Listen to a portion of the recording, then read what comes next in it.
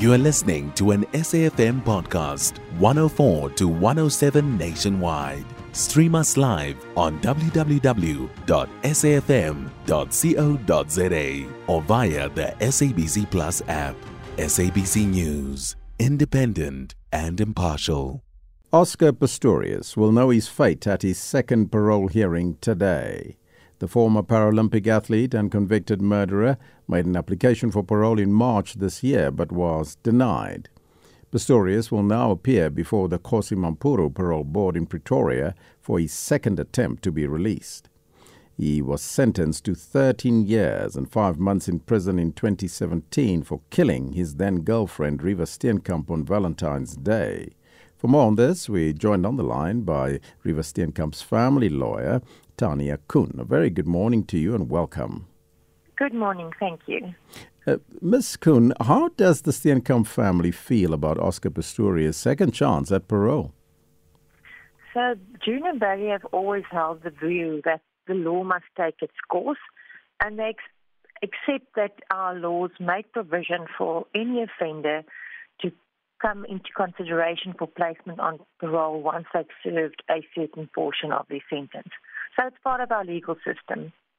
Now we understand that Reeva's mom has submitted an impact report for the parole board to consider. Will Reeva's mother oppose that release or not? And is she expected to attend the hearing in Pretoria? So June is not going to attend the hearing in Pretoria. She is still in mourning. She's feeling the loss of Barry quite severely. But she has prepared a victim impact statement which will be read to the parole board by Advocate Annette Meyer. So it's not an opposition to his release? It's not an opposition, but it is a victim impact statement which the parole board will consider together with all the other information that has been placed before the parole board regarding Oscar Pistorius' profile. Could you share some of that detail with us, if possible?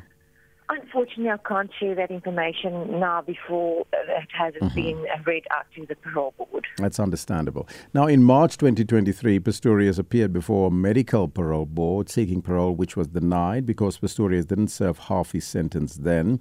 So has he now served his minimum sentence this time around, do you think? Because it's almost 6 years, is it? Correct. So, in fact, the Constitutional Court decided that he actually had served his minimum sentence earlier this year in March. So he was actually eligible to be considered earlier in March already. Mm-hmm. But is Oscar suitable or not for social integration? And what factors will the parole board take into account when factoring Oscar's release? So the parole board would... Oscar Pistorius is not an exception. All offenders, they need to show that they are remorseful, they need to show that they are rehabilitated, and they need to show that they're not a danger to society.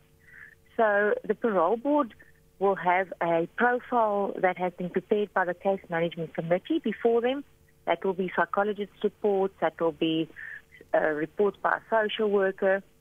So there's an internal process that would have taken place where his parole profile is presented, and then together with our victim impact statement, the parole board will consider that profile and make decisions based on what's placed before them. So obviously I can't comment on that because I'm not privy to that information.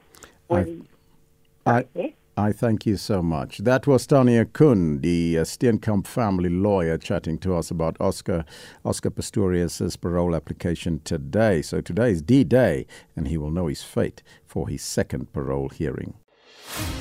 You can find SAFM Current Affairs on 104 to 107 nationwide. Our podcasts are available for download on all our digital platforms. SAFM, leading the conversation.